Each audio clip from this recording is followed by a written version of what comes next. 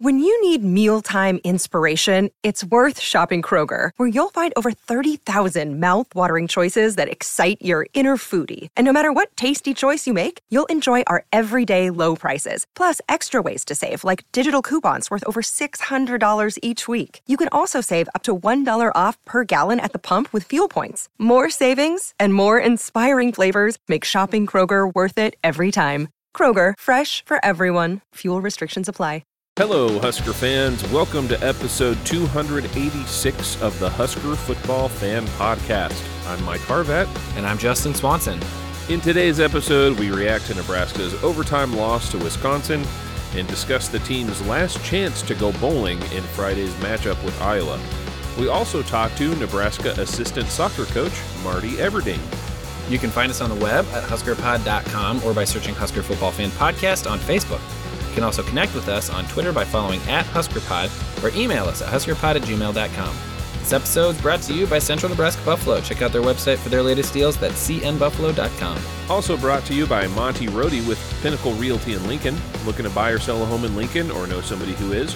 Reach out to Monty at 402-770-3356. Go Big Red! Go Big Red! Mike, did you see that I renamed our Twitter account?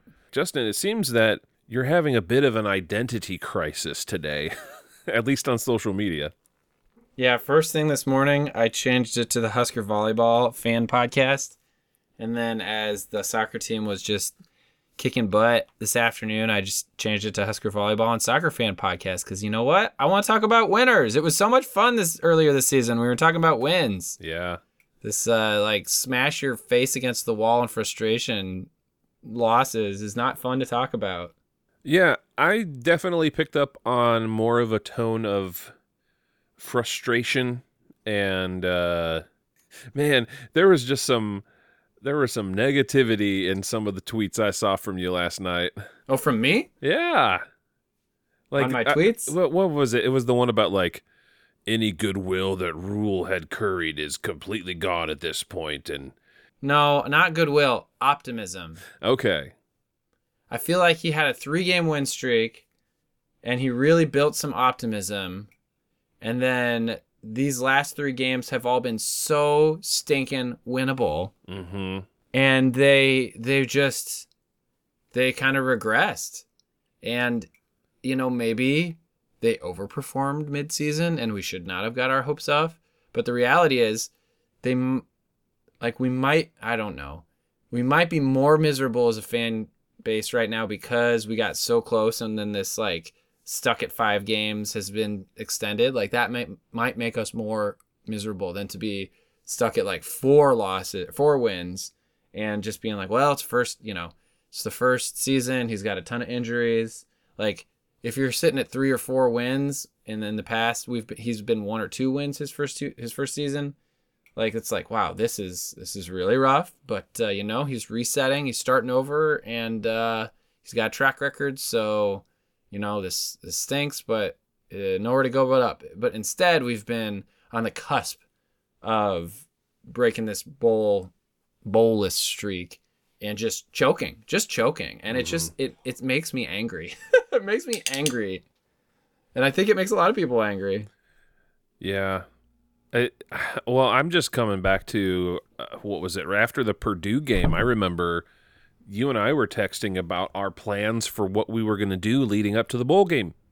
I was so sure of it because I'm looking at the remainder of the schedule and I'm saying, surely one of these last 4 games will be a win, if not the very next game.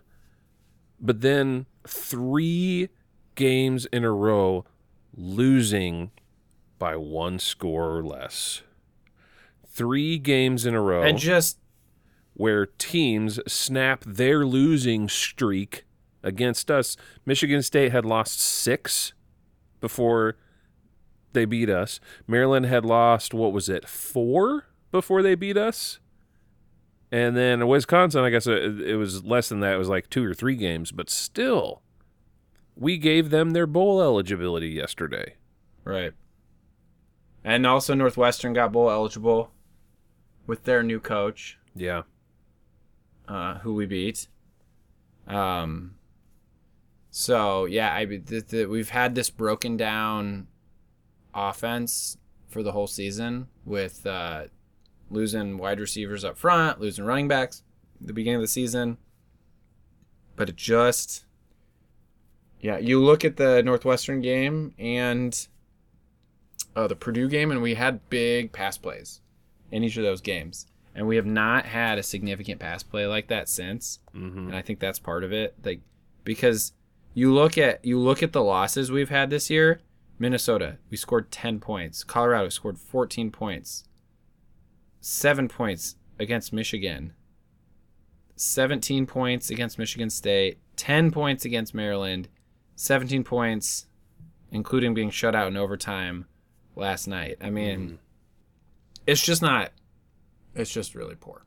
Yeah. And then, of course, the defense, early in the season, I remember we were talking about how on 3rd and long, they kept getting out of it. And I feel like in the middle of the season, the middle third, they were really good about that. But they were also facing really bad offenses. And now here in the back third, that has collapsed again. And you saw like 2 3rd and longs in overtime, and we couldn't get off the field. Yeah. So it's not, and then the special teams were just atrocious. Yeah. What on earth? Kicking to make a field goal to go into overtime instead of kicking to make a field goal to win. Mm-hmm. So, for better or worse, we received an email this week, Justin, and I think it actually can provide us a good roadmap for our discussion here. So this comes from our friend and listener Kyle S. I'll just go ahead and read it verbatim. He says, "Mike and Justin, I hope you're both doing well. I've been listening to this podcast for about a year and have always enjoyed the mix of football and whatever random content comes up. In light of the loss to Wisconsin last night, I wanted to ask just 3 questions. 1, what chance does Nebraska have of getting to a bowl game this year given their masterful choking away of games they should have won? 2, if Nebraska loses to Iowa this year, is it time for a couple heads to roll? I'm not on the fire Matt Rule train, but maybe Satterfield at least. And finally, 3, is Nebraska football cursed? Why or why not? If so, what do we need to do to break the curse?" So first off, thank you, Kyle, for the email. So let's just go through this one by one here. So what chance does Nebraska have of getting to a bowl game this year? My immediate knee jerk is I think we're losing on Friday, Justin. I hate saying that, but that's the way I feel. I feel like less than 50% chance to win this game. I mean, you just look at the matchups. They've got a great defense. We've got a pretty good defense. Their special teams are exceptional. Ours have not been good. They've not been good enough. And that is really frustrating. And then their offense is not awesome, but you know what? They know what they're doing, and they have an identity, and their offense isn't going to hang their defense out to dry, whereas Satterfield does not. I mean, we had a really great running attack for a lot of the first half of the game last night, and in overtime, like we didn't even attempt one straight ahead run. We just went lateral with that option. There was the option which went backwards. So I agree with you, Mike. I am skeptical that we're going to a bowl. Sorry, this is kind of a negative episode. I feel bad. No, well, you started me out by saying, "Why are you angry?" I wanted to talk about the volleyball team winning and the soccer team winning. Well, sure, but we are the Nebraska football fan podcast, so sure. Yeah, but yeah, I hate to say it, but like, dude, I'm looking at the forecast for Friday. I think this game has a potential to be really poorly attended, if you ask me. What's the forecast? Oh, they're talking like snow, like not good weather for the first time here in Omaha, Lincoln, this eastern Nebraska area.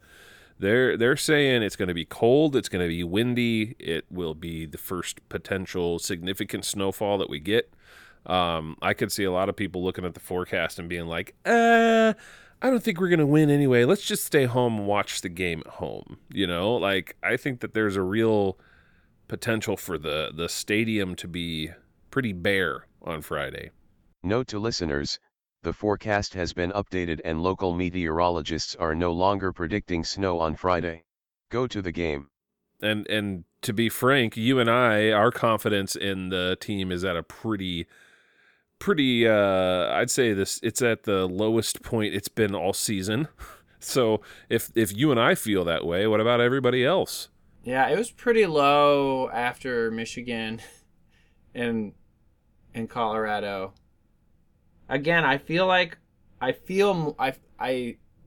help but wonder if we're more disappointed because we did have some of that success in the middle third of the season.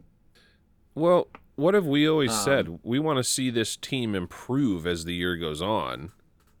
And if you end up dropping the last 4 games, the entire last month of football is nothing but losing in embarrassing fashion, like, it's just not a good look. I can't remember if I said this out loud or maybe I thought it was too negative, so I only thought it, but when we were sitting there at what, 5, were we 5-3?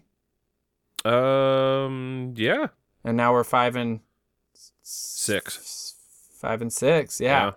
And just to say, with as much negative or as much positive momentum as we have, and like we could win this next one, then we're going to be bowl eligible, but it could go the other way. You know, it could be a losing streak, and man, that would be toxic. And here we are.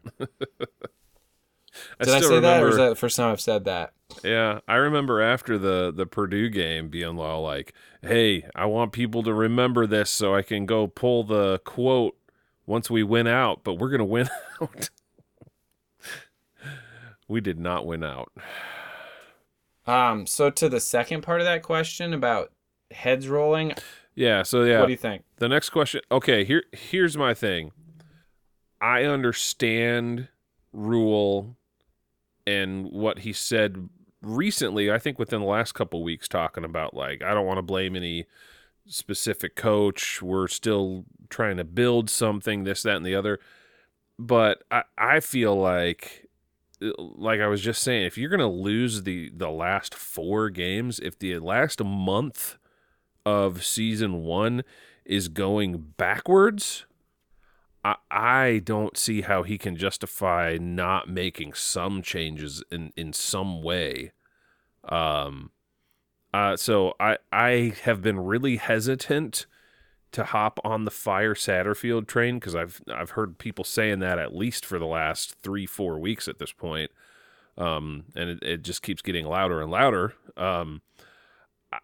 I think I would be okay with trying somebody else in that position next year if we can't get it done against Iowa. Well, I think you might think that, but I don't think Rule thinks that. I think my guess is this is his 3rd time flipping a roster, flipping a team, and I don't know how he handled his coaching staffs, but I'm guessing that he has not fired many people in those first 3 years at each stop. I'm guessing he's saying, look, we're building a culture, and I'm going to just stick with the guys that I've got. It was notable when he was making his hires and we got Satterfield from South Carolina, that South Carolina was like, great. Like, all their fans were like, great, that's awesome. Please take him. They were really happy to see him go. Also, I don't know whose idea it was to go get Sims, but that was another one where, at least on social media, hearing from other fan bases, they were like, cool, yeah, you could have him, sure, take him. Like, they were not Georgia. Was it Georgia Tech where he came from? I think so, yeah. Like, he was turnover prone there too. So, you know, I'm gonna assume that was Sims, like, or that was Satterfield because he's the quarterback coach. I'm gonna assume that was his call, his decision, but he doesn't do anything without Rule's blessing. So those were 2 things right up front that I think we've all kind of had in the back of our minds, like, we were warned. Yeah. But all that to say, I don't think Rule fires anybody. I think he keeps rolling with his staff, and they better go get a good quarterback or 2. Yeah, I think that's the most likely scenario. I'm just nervous are we going to find ourselves in another situation where Frost, I just think of Frost and how he kept his guys around for a while when he probably should have been making changes, but we gave him such a long leash because a lot of the same talk was like, oh, well, we need to give him time to figure things out and he's got a plan and this, that. Man, I'm sorry if we find ourselves in a similar situation next year, like cut the man halfway through the season. Seriously. Sims has been a bust, but he also got hurt. And then Harburg, was lined up as a tight end or H-back in the first couple games of the season. So I don't know that they thought he was going to be a big contributor. So they've had to grow on the fly. And then, Chuba looked great yesterday for parts of the game, but he's also been injured a lot of the season. He's got some groin issue, and I guess they might even need to do surgery after the season's over. So we do have to acknowledge that it's not an ideal situation, but I just don't think it just hasn't felt like you've seen growth from Harburg. Yeah. And I do feel like you've seen growth from some of the wide receivers. I feel like you've seen some growth on the offensive line. I just get real frustrated with play calling, and I feel like that's just an evergreen podcast, fan comment, like the play calling. But do you want to talk about like the end of the game sequence as compared to last week? Because I know you tweeted a bunch about that, and then felt like you got a bunch of flack for it. Yeah, I ended up deleting that tweet not because I didn't stand by my comments. I was just like, I don't want to deal with people replying to this tweet for the next week about how I'm wrong, because man, people were quick to tell me I was wrong. So I was the one, if you follow us on Twitter, I was the one who said, man, y'all are upset with Rule, but he did exactly what you were saying he should have done last week. And then people really jumped on me using the word exactly. Didn't help that I put it in all caps. But last week, yes, the situation was different. At that point, we were playing for the win, and a field goal still would have given us the lead at that point in the game. But everybody was upset that we kept going for it, in the sense of we were trying to keep the drive going and take shots at the end zone. And when we did, Purdy ended up throwing an interception. It was Purdy who threw that interception last week. And so then yesterday, what happens? We drive down the field. There's enough time with the 3 timeouts that we could continue taking shots at the end zone. But what happens is, for whatever reason, I was unable to check any of the post-game press conferences or anything like this, so I don't know what kind of explanation was given, but it seemed like it was very much intentional that they let the clock run out and they just took the field goal because they were saying, okay, we're gonna go for overtime instead of try to win the thing right now. Yeah, I think that was his strategy. Yeah, and so it for me, it definitely felt like, especially seeing the way people reacted to that situation, it felt very much like people were screaming at Rule for playing it safe, whereas last week they were screaming at Rule that he should have played it safe.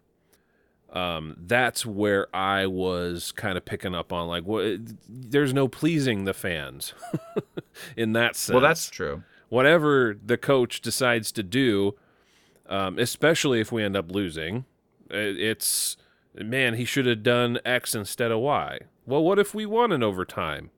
What if we won? Suddenly people are singing his praises. When was the last time we won in overtime? Do you remember? It's at least been since Riley. We didn't have any wins in overtime under him. No, I think it was Bo at Iowa. Good grief! I don't even know when that was. He might have gotten fired right after that. I think it was his last game. Oh, really? Tommy Armstrong to Kenny Bell. Oh gosh! Along the sideline in overtime. 9 wins. Jeez. Yeah, I remember when overtime started, and 97 with the flea kicker was maybe our first overtime game, one of them, if not the first. And there was a stretch there. Of course, we won most of our games at that time, but there was a stretch there where we had a great winning percentage in overtime, and we have not won. I think the stat, I haven't looked at it recently, but I feel like last time we played in an overtime game and lost, that the stat was shared that we haven't even gained yards in overtime. Jeez. Yeah, I'm looking at it right here. You're right. It was on Sports Illustrated. They said the Huskers' last win in overtime came in 2014 at Iowa in Bo Pelini's final game as head coach. So there you go. Sheesh. So that does raise the question of, are we cursed? Is Nebraska football cursed? I don't think so. But I do think that, oh my gosh, like, we've used this analogy before. It's like Rule is coming in and he's trying to turn the cruise ship, you know? But, like, unfortunately, the last guy who came in was also trying to do that, and he made modifications to the ship that had made it start sinking. And the guy Structurally before unsound. that, you know, like, it's just like the last three people who were brought in were supposed to move the ship in a new direction and fix it, and they keep it's taking on water more and more with each new head coach, and so now And Rule didn't realize this is actually water world. There's no more land to go to, and so he thought he was trying to find a port, but in reality, there's just bandits out there that are going to try to steal his fresh water. something like that. Good grief! But yeah, it's just we've got. I don't think we're cursed. I just think Rule has a monumental task to try to turn this thing around, and we're just getting a extra dose of reality these last few weeks that this is not going to be pretty. But I'll tell you what, man. I'll tell you what, if we're in the same exact position next year, I do not have the same patience that I was willing to give Riley or Frost. Like, there better be observable improvement by next year. Especially when the athletic director's salary just doubled. Yeah. Yeah. All right, Trev. Did you know that? I did. I saw that. It's very interesting. Well, you got to take in inflation into account, right? Jeez. Yeah, sure. Anyway, I muted it to blow my nose, so this is the first time you're hearing thanks it. Right? for the email, Kyle. But what do we need to break the curse? I think, it just need to, for better or worse, we got to ride this out. Do we have to throw like a tofu person into a volcano? Because the volcano god that we worship is lactose intolerant. Yeah, I'll do it. There's a niche reference for y'all. Boom. I tell you what, listen, people, I think I still have a Runza coupon for a free meal. If somebody can tell me what we just referenced, I'm not even telling you what world this is coming from, whether it's a movie or a TV show or a book or whatever. If you know where throwing a tofu man into a volcano to appease a lactose intolerant volcano god, if you know where that comes from, send us a message, Twitter, email, wherever, and I'll send you that coupon for a free meal. Don't Google it, because that's cheating.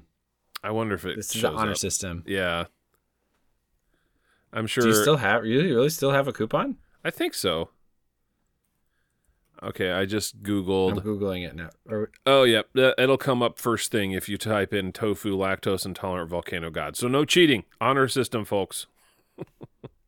And if you're just curious, you can go ahead and Google it and then watch that first link that comes up on YouTube. And then you'll understand what the heck we're talking about. Anyway. You You know what I did on Friday? I got to go with a friend to the volleyball game. Oh, I bet that's a lot more fun than going to a football game these days.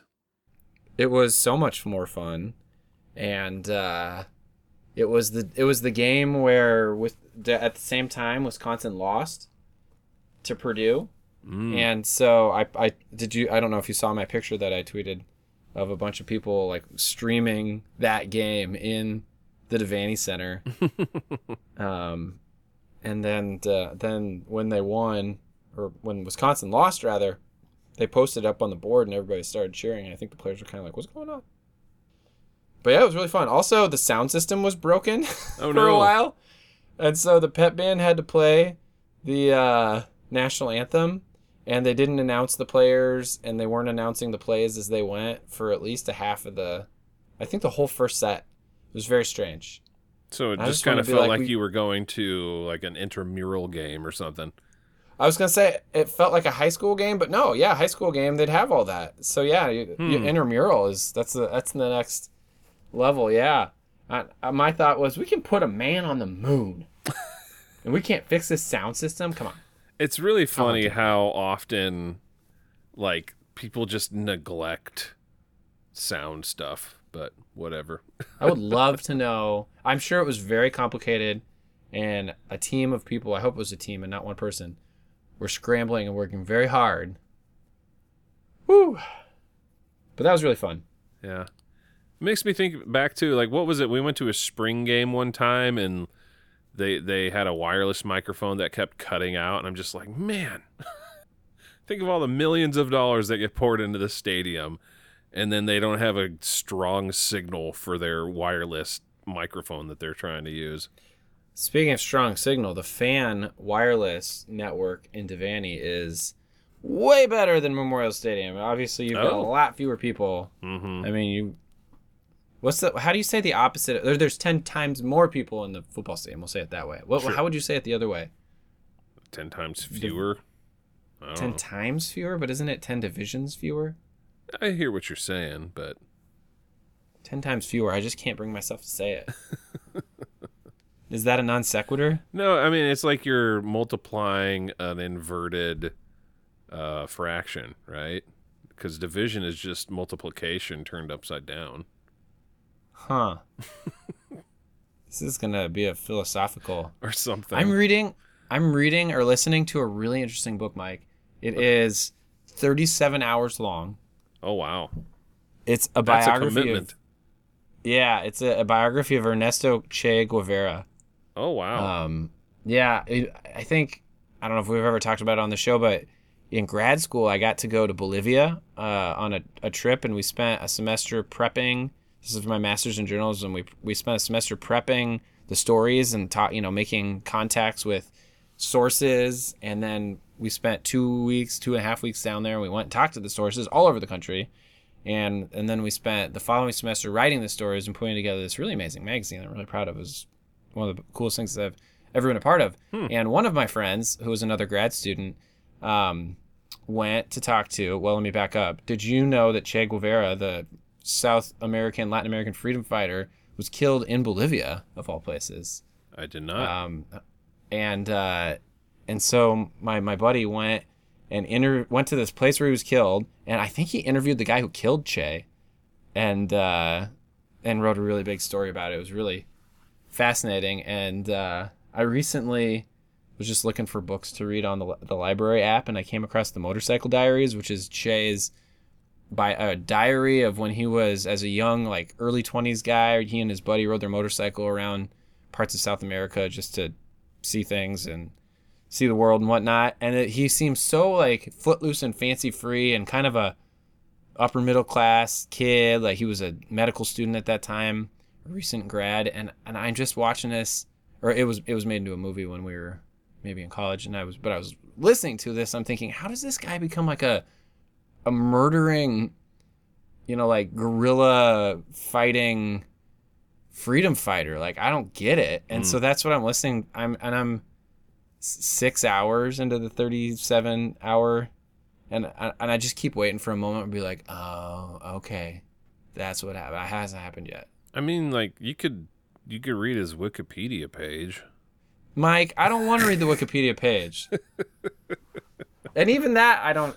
I mean, you can I'm read just it. You tell kidding. me if you're like, oh, that's how he resorted to violence as Yeah. someone who was a doctor. Like, Right. I don't know. Feels like there might be something.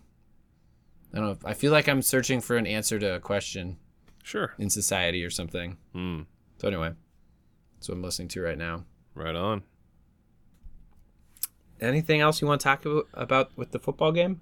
Well, I don't really want to talk about it anymore. This is the first game where I haven't listened to post-game comments, and I don't know if I want to. Yeah, I mean, I'll probably check some stuff out on Monday. We record this on Sunday night most of the time, so by the time you hear this, we will have listened to those things. But yeah, no, Chuba looked good. I'm happy for him that he's able to go out there and contribute and have a good outing, and he's fast. And I don't know how injured he was and how much better he is now, but it's great to see him performing and being way more accurate than the other two guys. But then that does leave us with the Iowa game on Friday. Yeah. I think we should spend a little bit of time talking about that. I'll just share, as I have with every other game so far this season. ESPN's analytics gives Iowa the edge, unsurprisingly, 61.1%, which is actually not as big of an advantage as I expected. I figured it'd probably be 75 pushing 80, but I don't know. Maybe we got a chance. That's the thing. That's the real hard thing about this week. For all the negativity that you and I have just kind of put out into the world through the first half hour of this podcast, this is still a winnable game. This is still a game that this team can show up for and surprise everybody and win. Well, you think about the way that the Wisconsin game started, and it's kind of like how the Iowa game started last year. The difference is we had one more big play last year. Because what did we have? What was it, like 24-17 was the final score? I'm just oh man, I'm on my phone. It's a world away for me. Yeah, but I'm just saying, like, if we could have had one more big play last night. I mean, I'm not nearly so dour, and the world is our oyster here. It's that. Maybe that I remember early when we were recapping the first couple games, I commenting on not a lot of big plays, and maybe that's the underreported factor here is we just need big plays. It's a nickel and dime offense it's a single and double offense, and you need a couple home runs. And we had one home run with Chuba last night, and we needed one more, or we needed to hit that field goal or get it on 4th and 2. Here's what I want to point out about this game. Iowa was losing to Illinois with about 5 minutes left in the fourth quarter. Iowa was losing to Illinois with 5 minutes in the fourth quarter this week. We can beat this team. We can beat Iowa. We can. They just we can. This is a real, I feel like this is what's going to this really, it comes down to this. This makes or breaks the season, in my opinion, for this team. I think that if Nebraska can beat Iowa. I don't think that's unreasonable. I think that if Nebraska can beat Iowa, the team and the fan base can all say, okay, this really is a step forward from where we've been. The value of all those extra practices, it's just priceless. It's just priceless. Yeah. I'm really hoping that Iowa is resting on their laurels this week because they're thinking we're the Big Ten West champs. We've got it locked down. We're riding high on all the success we've had, and they're not even thinking about Nebraska because look what Nebraska's done the last few weeks. We don't have to worry about them at all. Let's just get this game over and done with, and we can enjoy the rest of our holiday weekend, right? Well, that's actually a really good point. You want to look at motivations. What motivation does Iowa have? Like you talk about, oh, they're only playing for pride. But what is Iowa playing for other than pride? Like, maybe a better bowl game. They literally won the division. They, of course they want to win because, they want to win. But at their core, they've got one of their main goals for the year achieved. And, they hate us and want to beat us, yada, yada, yada. But, like, we're desperate here. And so that could make us hungrier. It could also make us more erratic. And, the pressure could cause us to choke, whereas they'll be so relaxed that, so that could cut both ways. But or maybe they're resting all their first string guys this week, Maybe they put in all the second string guys, give them a chance, all the walk-ons. I'd be curious to see if it, maybe it takes a postseason deep dive by a reporter or some coach getting really reflective. But what's the story of this defense? I mean, we've known since early on that it was a solid defense. And they just were lights out middle of the season. And in the back third here, it's just been a tale of thirds. That first 3 games, the offense fell apart at Colorado. But the defense was really good. And I think the collective response there was, well, the defense got failed by the offense. So the first third, the defense was great. And then the second third, you start off with the just absolute gut punch in the blazing fall heat with Michigan, but then you go on these three-game win streak, and now the back third is a little bit of a swoon against maybe not bad, but rather mediocre opponents. So what's going on? Why are we not getting the stops that we were getting? Why are teams that were not going to bowls but now we're on losing streaks? Why are they winning? What's the deal? I still want to know, if somebody can look this up for me, I still want to know what the conversion rate is for our opponents when they have third and more than 10. Because I cannot tell you how often we've had third and long situations, and sometimes egregiously long situations, where a team needs 16 yards and they get 17. A team needs 10 yards and they get 20. Right? Like, how often do we have a team backed up on third down and they're like, hey, let's give them 20 yards of cushion? What are you doing? It's been that way for the last 3 coaches. I don't know, man. I don't know. That's probably the most frustrating thing for me is when we have somebody pinned back at third and long in their own territory, they find a way. Ugh. I really wonder what people are going to think of this episode. It's a little sour. We're sorry, guys. We still love this team. We're just, this is just raw tonight. You're getting real emotion, real reaction from me and Justin. It is what it is. I'll say this much, though. I still have confidence in Rule. I think he's the right guy for the job. I still think he is. I'm not. I'm glad you say that. Yeah, that is secure for me at this point. I'm not worried about the big picture, the long term with Rule. But like I said, if we're in the same position next year, I will not have the same confidence at this point. I'm still confident in Rule. I think he was a good hire for our situation. I think he's a culture builder, and he's going to be bringing in talent and developing younger guys, and it takes a little while.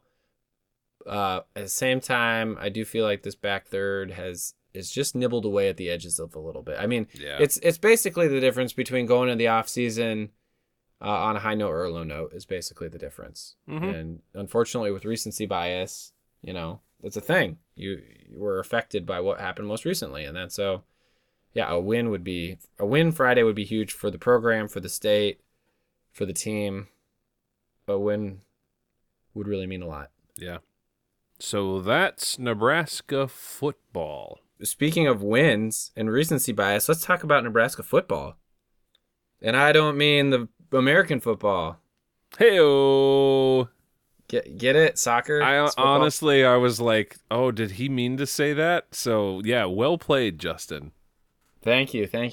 No, we're really excited to have an interview here with the women's assistant soccer coach, Marty Everding. Marty's got to focus on goalies on the team and has been with the team for a really long time and is also a good friend of mine. And I am really excited to have him on the show in the aftermath of a Sweet 16 victory 4-0 over UC Irvine on a cold, rainy afternoon. And now we go on to the Elite Eight, which is the best. The program has been to the Elite Eight before. We've never been beyond it. So we've kind of reached, with the team, we've reached the pinnacle here. And really excited to see if they can keep the winning streak going. So with that, I'm going to go get Marty. We are excited to have Marty Everding on the phone here. Marty is the assistant coach for the Husker women's soccer team, and the Husker women's soccer team is on a roll here in the Elite Eight. Congratulations, Marty. Welcome to the show. I appreciate it. Thanks, Justin. So you are speaking to an audience that likes American football and doesn't really know much about soccer, I would imagine. However, I suspect our audience loves Nebraska sports and has probably tuned in a little bit as you guys have been on a roll. Can you tell us a little bit about your team? Yeah, they're a team that just continues to mature. We had a good team last year, and so you take those same people for the most part, and they just keep growing and developing and growing and developing. And John has one of his signatures is player development, and that's long been the signature of Nebraska soccer. And so when you have people who have, they're good athletes, they're good learners, they're good teammates.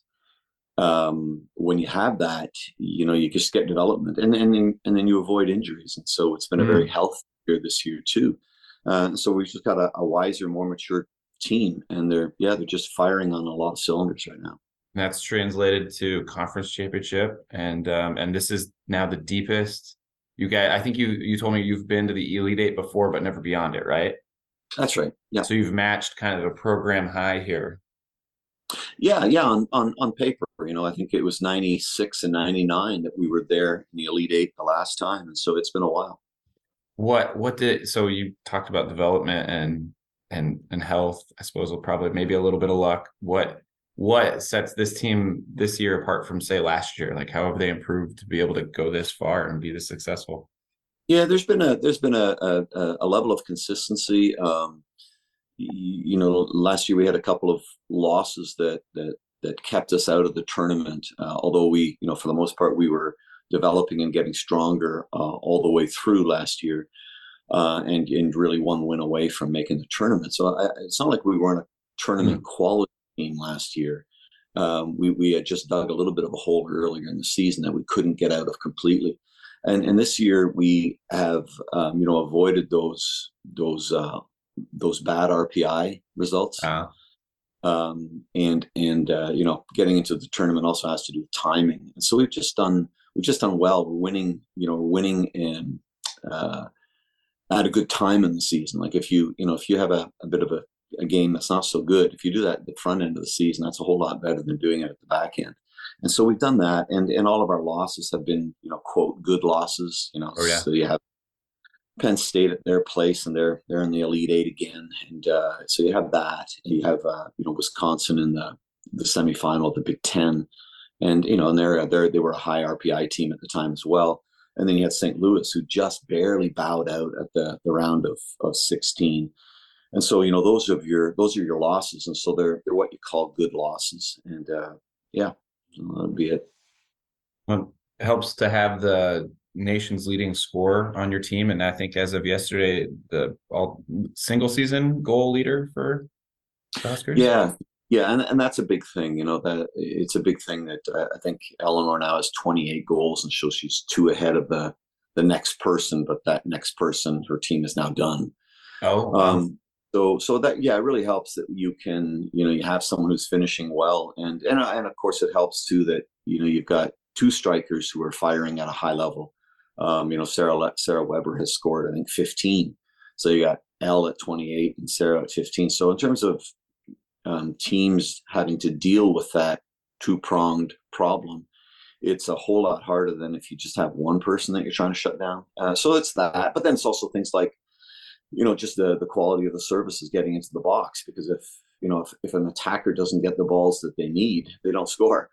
And so it has also to do with other players, whether it's Jordan Zaid firing crosses in on the one side, or Gwen Lane and Al Gayat, sending in crosses from the other, or from the middle, balls from Flo Belzile, who, I think she's number 2 in the country in terms of assists.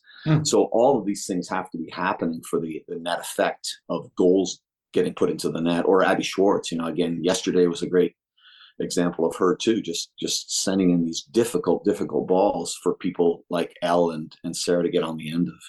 So yeah, it's been very much a comprehensive thing.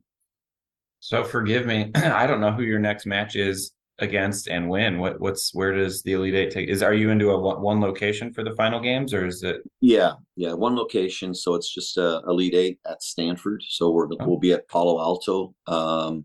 Tentatively right now, it looks like it's Friday, 2:00. Okay.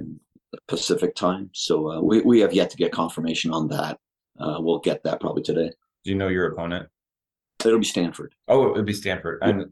And then, sorry, I misunderstood. I thought you meant that all the games were at Stanford from here on out. Is it the Final Four in one place, or where? Yeah, Final Four is in Cary, North Carolina. That would be the following Thursday, Sunday. Okay, man, east to west there potentially. Yeah, Stanford to Cary. That's cool. Did you have a good turnout in the stands at Hibner on Sunday? Yeah, it was good. It wasn't, it's not quite like the night games. I think the night games draw people more than the day game. And the weather, it was spitting just a little bit, but I think we were 1,700. So we still had a big, our stands hold 16. And so, you've got, those are good numbers. Yeah, 17 something. I saw it was spitting out in gray, and I saw that the opponent was from Southern California. So I was just like, bring it on, make it miserable. Yeah. That's fantastic. I did come out to your exhibition earlier this season with my kids, and I ended up standing back in the corner by the playground the whole time. Yeah. But there's not a bad spot in the stadium to watch. I mean, it's a beautiful place. It is. Yeah, very attractive. How long have you been in there? 2015 is when we first got there. So this is season 8 or 9. Well, gosh. How do you know? Do you know anything about Stanford at this point? I know you just probably found this out yesterday. Yeah, just that they're really good. I mean, they played after us last night, and so we were watching. We were watching a little bit of the game because Mississippi State was the opponent, and had Mississippi State won, then we would have hosted this game. And so you think, okay, I mean, they're both obviously really good teams. But Stanford has historically been a real power. They've got 3 national champions already, or national championships in soccer. And this year they haven't lost. They've tied 4 times and they've won 16 times. So they're a true top team with a lot of horsepower and a lot of technically gifted players and a lot of self-belief. And so, yeah, they're very good. Was that game close, the Stanford game? Oh, yeah. Yeah, it was 1-0. Oh, man. We haven't, I haven't digested it to look, because obviously a score line or a box score can be really misleading. Yeah. And, but from what I was glimpsing, it could have been more than 1. Huh.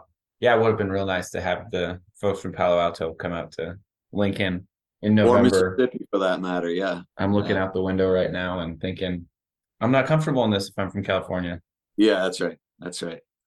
Well, congratulations again on the amazing season. It's still ongoing. I hope that wish you guys all the best. Are you healthy leading into this game, or is everybody in good shape? Yeah, so far, I mean, from yesterday, there was nothing. Eleanor got some stitches on Thursday. Oh, really? When she got into a collision, and ouch. And so, but there was no there was nothing beyond that. So as far as I understand, I haven't heard from the trainer, but as far as I know, we're all healthy to go. Yeah. Fantastic. Well, best of luck to you guys, and we'll be following along. It's been fun to follow this season, and a great team, good staff. You guys have been together for a long time. So Yeah, we have. Yeah. That's awesome. Well, thanks for coming on the show. Yeah, you're welcome. Very welcome. Thanks for having me. Yeah, go Big Red. All right. Thanks again to Coach Everding, and go Big Red. Go women's soccer team. Let's keep the winning going. Yep.